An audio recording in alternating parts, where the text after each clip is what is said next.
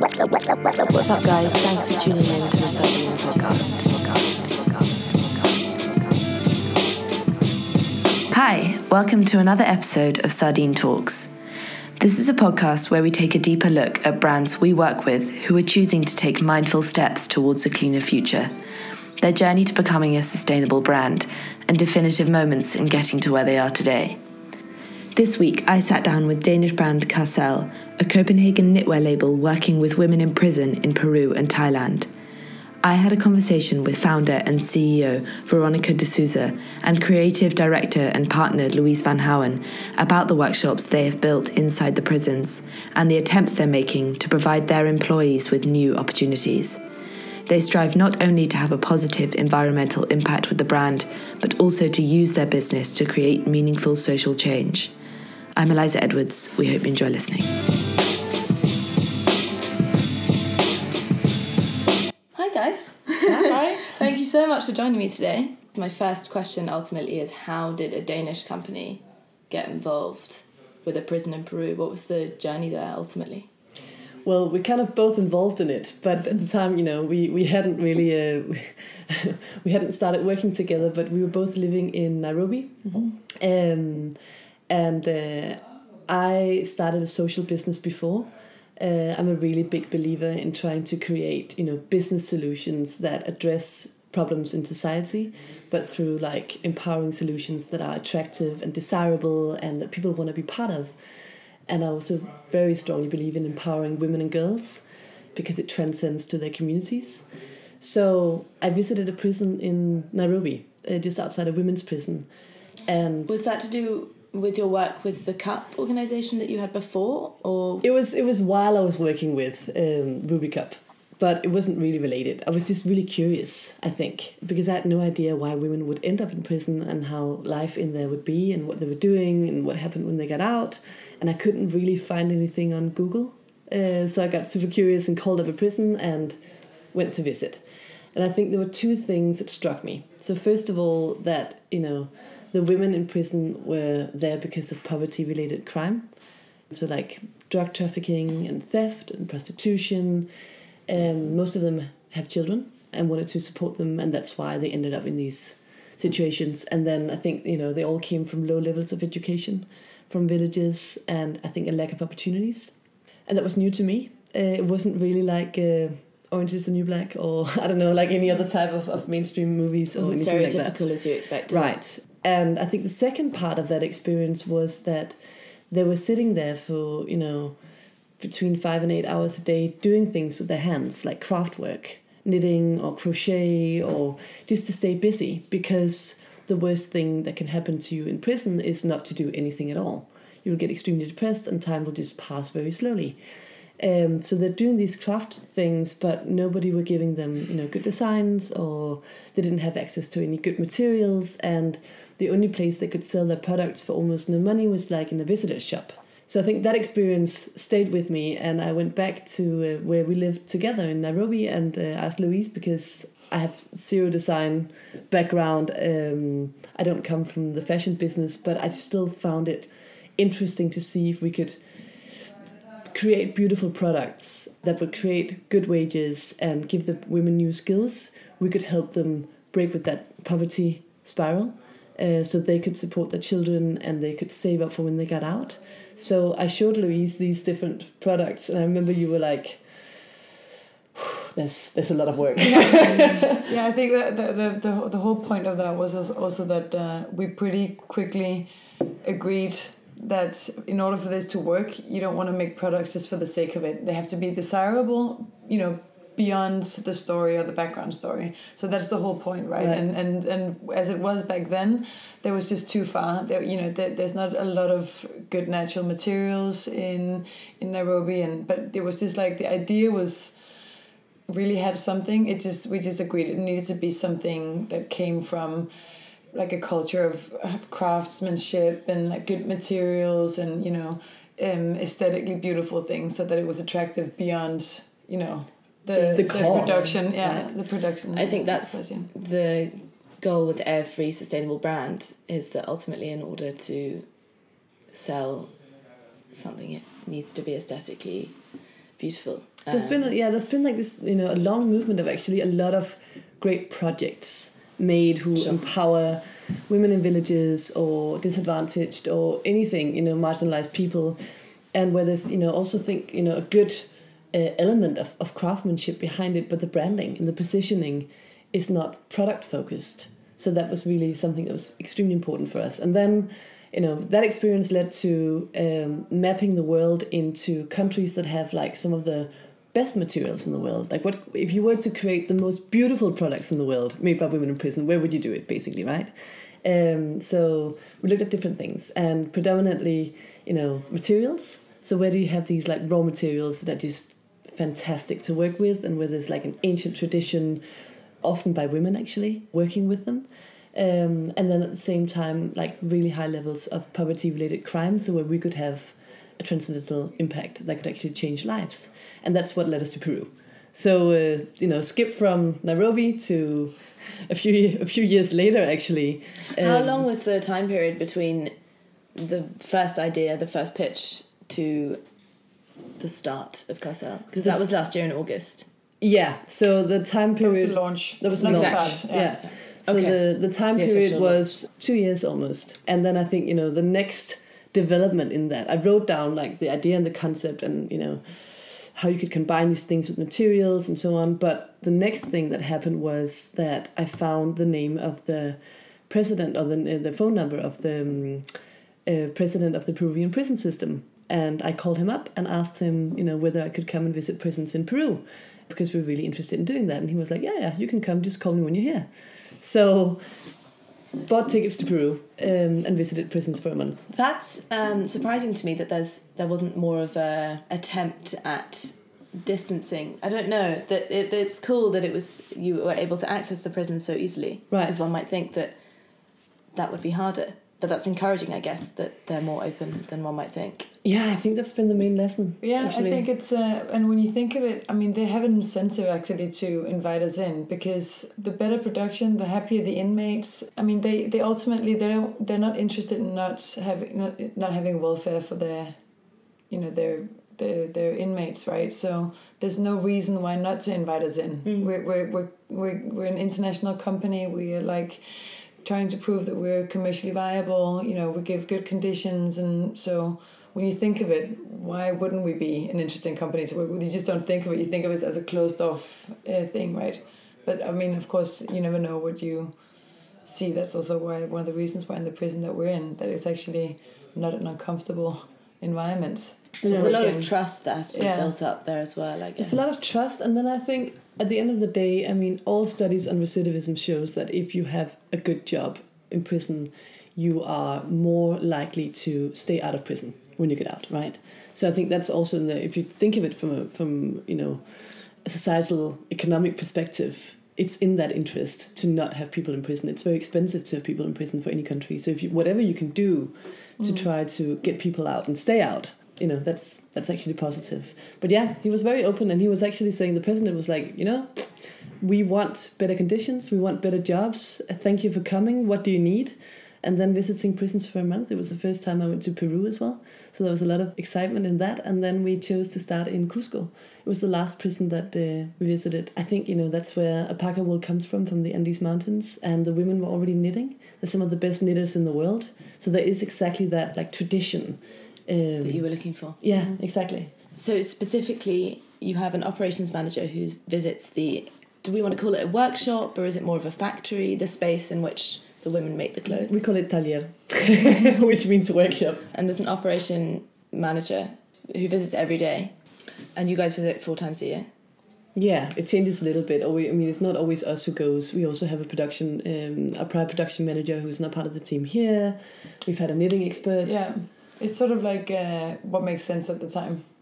And with regard to the relationship with your employees, how do you work on that? I guess also being at a distance, not always being able to be there. Is that something that you found challenging, building a relationship with your employees, or has that been something that's been surprisingly easy? Surprisingly easy. Yeah. I think this trip especially really, because the first time we went, they were a little bit nervous obviously, because it's like, you know, you have this promise of opportunity and, you know, you're nervous about how to go about it and you don't know what the working environment is going to be. But I think we have built a really nice trust between us. So this time when we, you know, it's like a long journey, and then we stepped in and it was just like immediately calm and warm and welcoming, and it was like friends you haven't seen for a while in a way. And I think it's because that's a mutual love and respect. Like we're so proud of their achievements, and they're so happy of the opportunity that we've given them. So there's like a sort of, there's a really beautiful respect. Yes, there's like a really, it even goes beyond respect, I would say. I mean, it's like a codependency and it's also affection. Pride. Yeah. It's affection. There's I mean, we know all the girls on our team, or the women. We know their stories. How many are there at the moment? Right now we have 10, and we're right now actually scaling up to the double. And we know all their stories. I think we've taken time, I mean, us personally, but also Maike, who ran our production for a year, who's now part of the team in Copenhagen. She's also done a really excellent job in, I think, communicating the way that, you know, that we run an operation, which is understanding the individual. And that's, it's not only, you know, from a perspective of being kind, it's also makes sense for us to learn what is the ecosystem that we need to figure out how to operate within, right? Who are these women? How do we make sure that they excel and get the right training? What motivates them? And how do we build things? Because, I mean, we haven't done this before. Mm-hmm. And we don't really have anywhere to look at to say, this is how you build a really fantastic, you know, production site in a prison. There's nowhere to look at. So that's been really important for us to have that level of understanding with them. And you also have a journal on your website which explains the story of the employees, so they have a chance then to explain that story. How important was that for you that they had the opportunity to do that, to write the journal? I think, you know, that comes from the core of the mission of what we're trying to do. And we're trying to, you know, help these women break with a lot of social stigma and with poverty, right? And give them better opportunities. So I think we also have a very special access, because not many people, and particularly not reporters, gets very often allowed to speak to women in prison. So I think we feel a great responsibility to make sure that we tell the stories of who it is that we're working with. But it's stories of people, not because they're necessarily prisoners. It's because, you know, it's their lives. It's where they come from, but also why they're in prison and ended up there. And then every piece we make has the name of the woman who made it into it. So it's like there's a co-signature on each piece as well.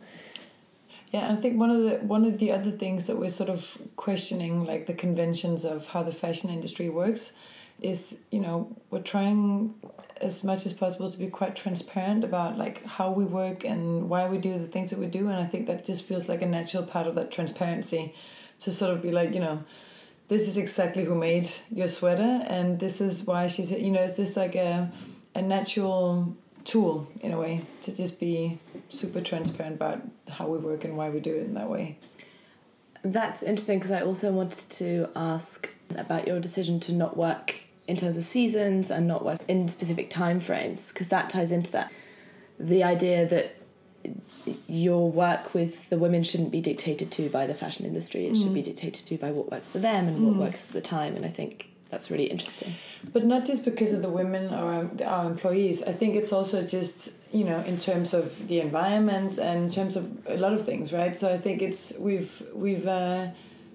you know, we question everything with what makes sense, what's reasonable, and not what is the conventional way of doing it. Because it's like, I think Veronica has made the point quite a few times that it's like, since the fast fashion industry sort of came about, it has moved so quickly in terms of consumerism, but the technology behind it has completely stagnated. It hasn't developed for like 50 years. So it's sort of like, and the whole point of fashion is to actually go against the stream and, you know, question, you know, the way things are done. And so it feels like a weird thing that has sort of stopped. There's been this conventional way of doing everything, and it's just sort of been like dictated. So it's not so much just, it's not because of a singular thing. It's just in general, why not question the way the process behind everything? What makes more sense? What's more reasonable? What's more sensible?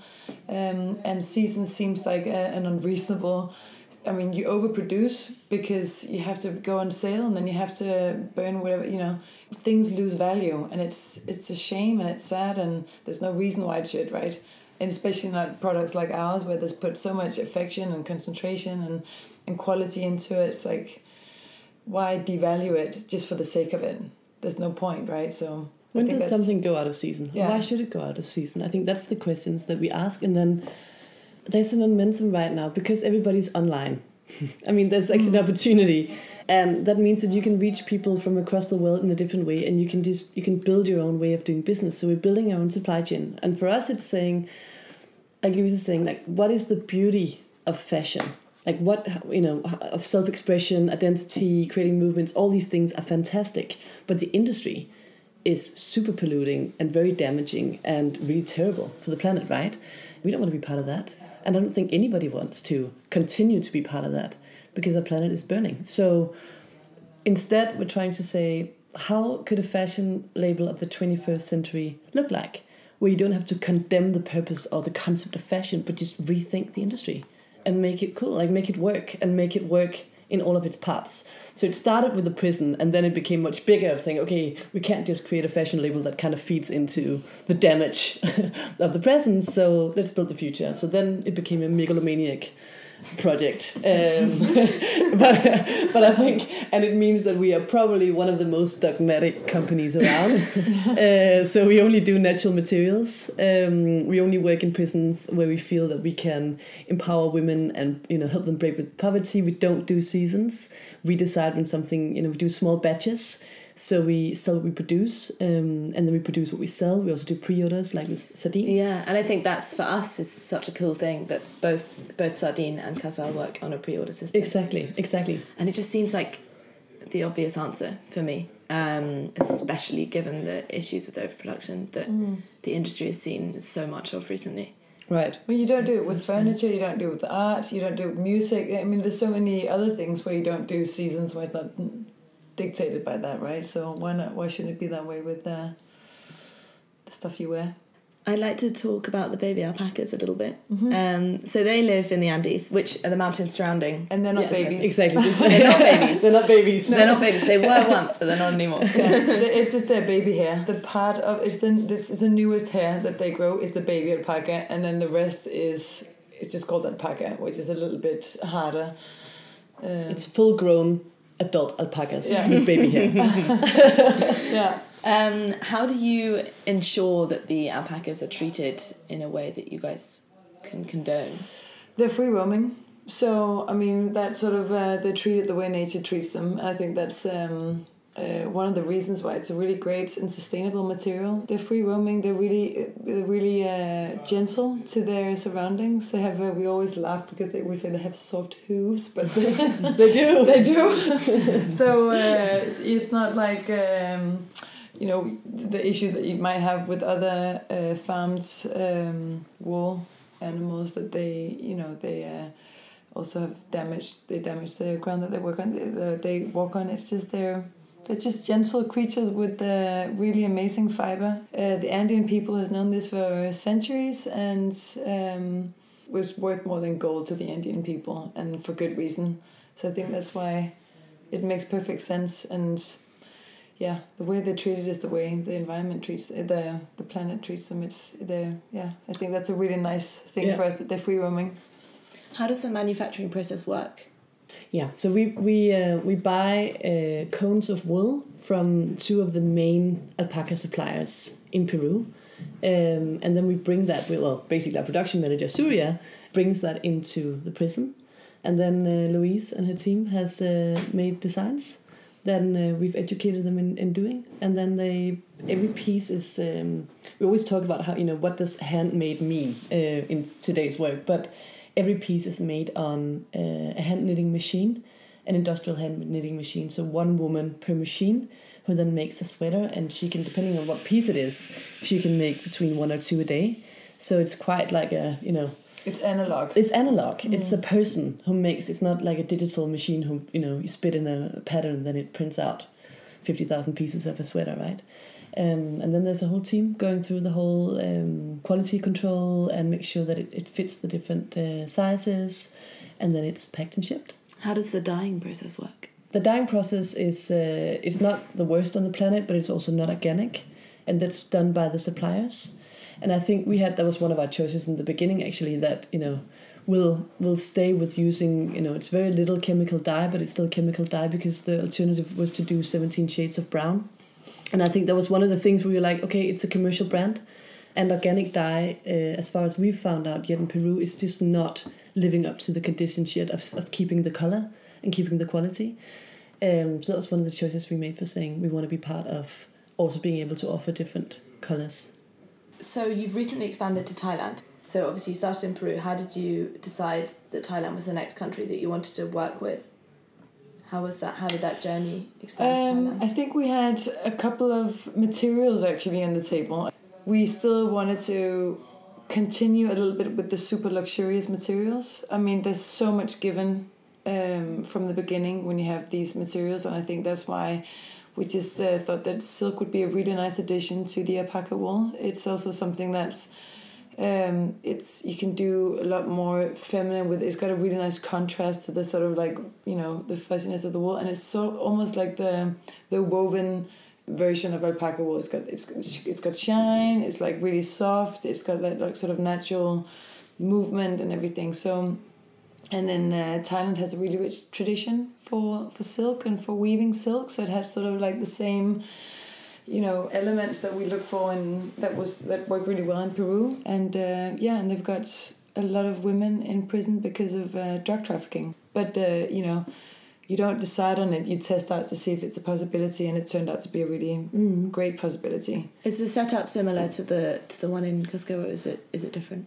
Yes and no. Yeah, yes and no. I mean, I think the what goes into like finding out whether we can work in a country is a lot of different elements. Like the beginning is what Louise said, and then I think the next step is contacting the authorities, getting access to the prisons, figuring out whether we can create a good work environment, whether we can secure them fair wages, all these different elements that are important for us. And I think with Thailand, it was fantastic. We were extremely well received, and we have a partnership with the Ministry of Justice and one of the princesses of Thailand, and her NGO. So it's really a high-level partnership where they've gone out and said, I think Thailand is number 6 in the world with most prisoners, right? So it's a big issue for them. And they want to pioneer doing production in prisons in a completely new way. So they're super open. And that also means that we have had access to build our production site pretty much the way we wanted to do it. So we have a super strong collaboration. And it's different in the sense that we're working in a maximum security prison for women. The sentences are very long, between 15 years and lifetime. So it's a little bit different time aspect when you think about, you know, are we talking about impact when they get out? Are we talking about impact for the kids while they're there? Are we talking about the meaning of life? So there's some things that we had to look at to see how do we, you know, work with impact in a different way when the sentences are that long. But it's similar in the way that we have our own workspace. We set the wages, we do the training. I mean, everything else is pretty similar.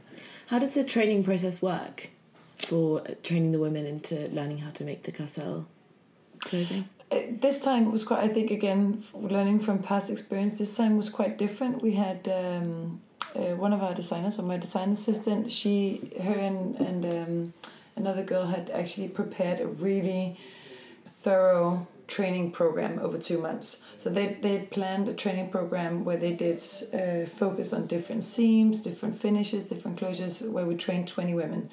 I think vocational training is a really big thing in Thailand. So it made sense to do it this way, and then we employed from that, all these women that actually got a diploma at the end of it. So it was a very focused training in Thailand. In Peru, we had an expert from Lima who knew more about analog knitting than we did, because at that time we didn't know so much. And so he traveled to Peru and taught the girls and has been the contact. So he's been in and out a couple of times to maintain machines or to problem solve or to teach them answer questions that they might have.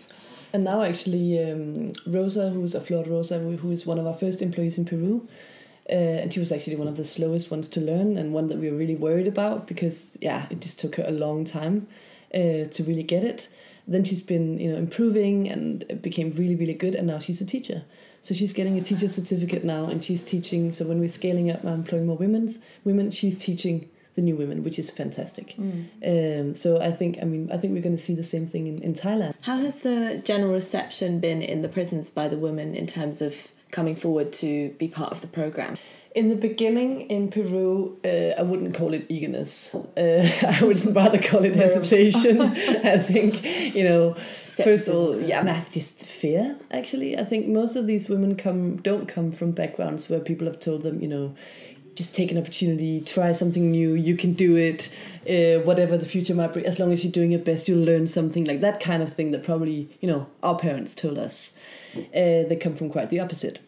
So I think they were hesitant because of fear. When they saw the first, we brought in these industrial hand knitting machines, which are these like big iron machines that we bought in like secondhand garages in Lima and transported them to the mountains and into the prison, and they were super scared. They'd never seen this type of machine before, and they were really scared of failing, basically. And I think that was part of it, and the second part was like, who are we? Like these foreigners who come in and say, we want it to be, the quality needs to be really important, and every piece was made in the same color, like monocolor. That's not something you do in Peru. Like, what is this? A brown sweater, only brown, or just blue. And super dense. So there's just a lot of things that were new to them. So in the beginning, I think there was, they were also very, very sweet, but it wasn't like super eagerness from everybody to jump in. I think people were really watching us and thinking, what is this? Is it going to work? Will I succeed?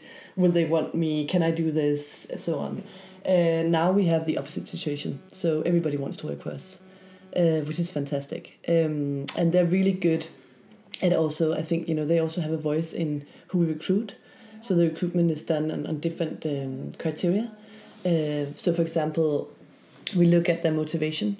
We never judge like on their sentence, for example. We don't care what you've done or what you haven't done. So that's not a contributing factor at all? No. I think for us, we're very, society has judged them. That's why they're there. I think, we really believe that everybody deserves a chance if you want to get out and improve your life and the life of your kids, basically.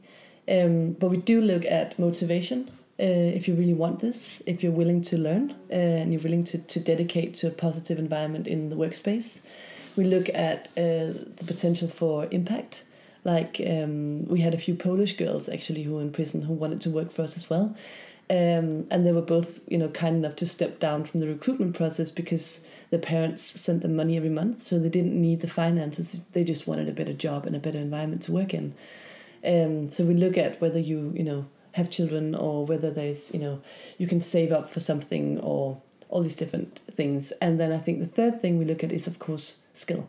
Will you be able to do the job? And how good are you? And do you fit into the team of the available spots we have, if it's like finishing or machine knitting and so on. I think that has been really helpful. And then there's a training process. So between 1 and 3 months, we've always given 3 months to just start and see how it goes. And some are super quick. And some figure out that, okay, it's not that type of machine, it doesn't work for her. She'll be much better at finishing, for example, or something else. That leads me to my next question, which is growth strategy. I read that you plan to expand to 4 to 5 different countries in the future.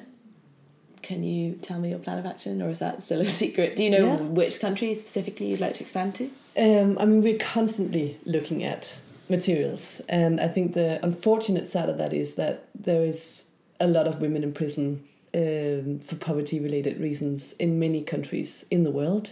So there's many places I think we can make a difference, and there's many fantastic, great materials that we want to work with. We haven't decided particularly on the next country. We're looking into Eastern Europe, but we're going to wait another year or year and a half and just really make sure that, we build a strong base and that we scale up in both Peru and Thailand first, and then we're gonna expand. For both of you, what has been the biggest challenge since launching Carcel? You go first. Oh, Big question. I think on a practical level, it's challenging to work in 3 time zones.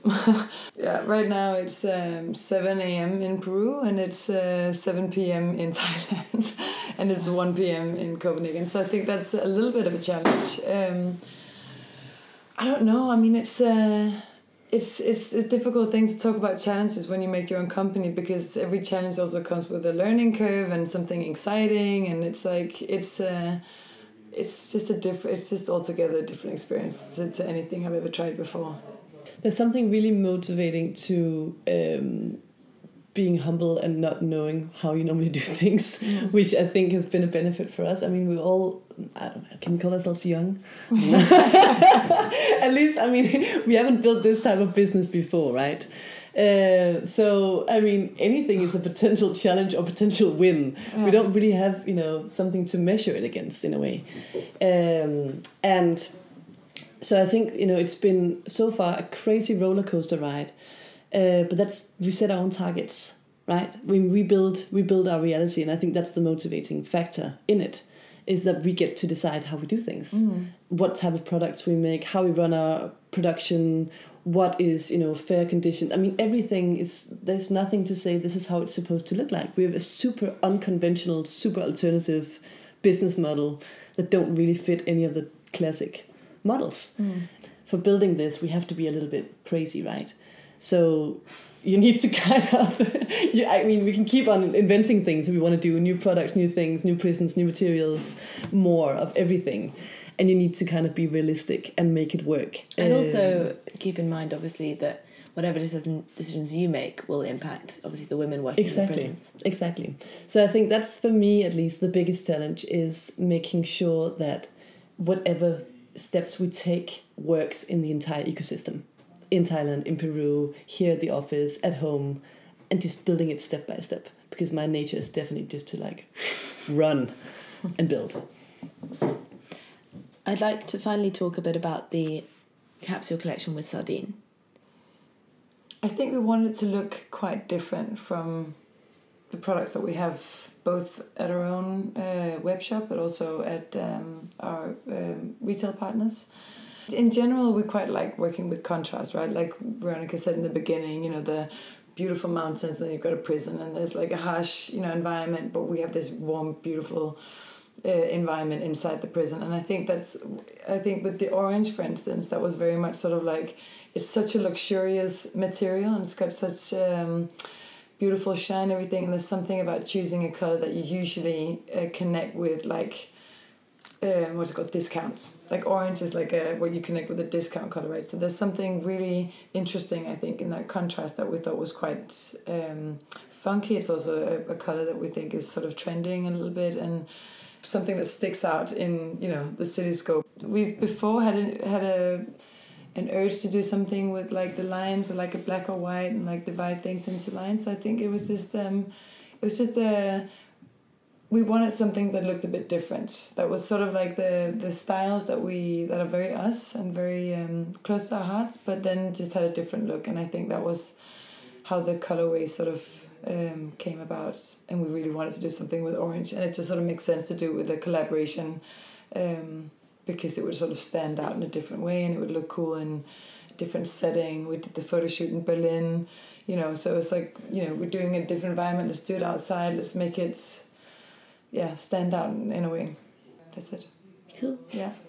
Thank you guys so much. You're welcome. You're welcome. Thank you. I'm super excited to see what happens with the future of Carcel. I think it's going to be very interesting. Mm-hmm. So we're very excited to see what happens to the future of Carcel and SARDIN. Yeah.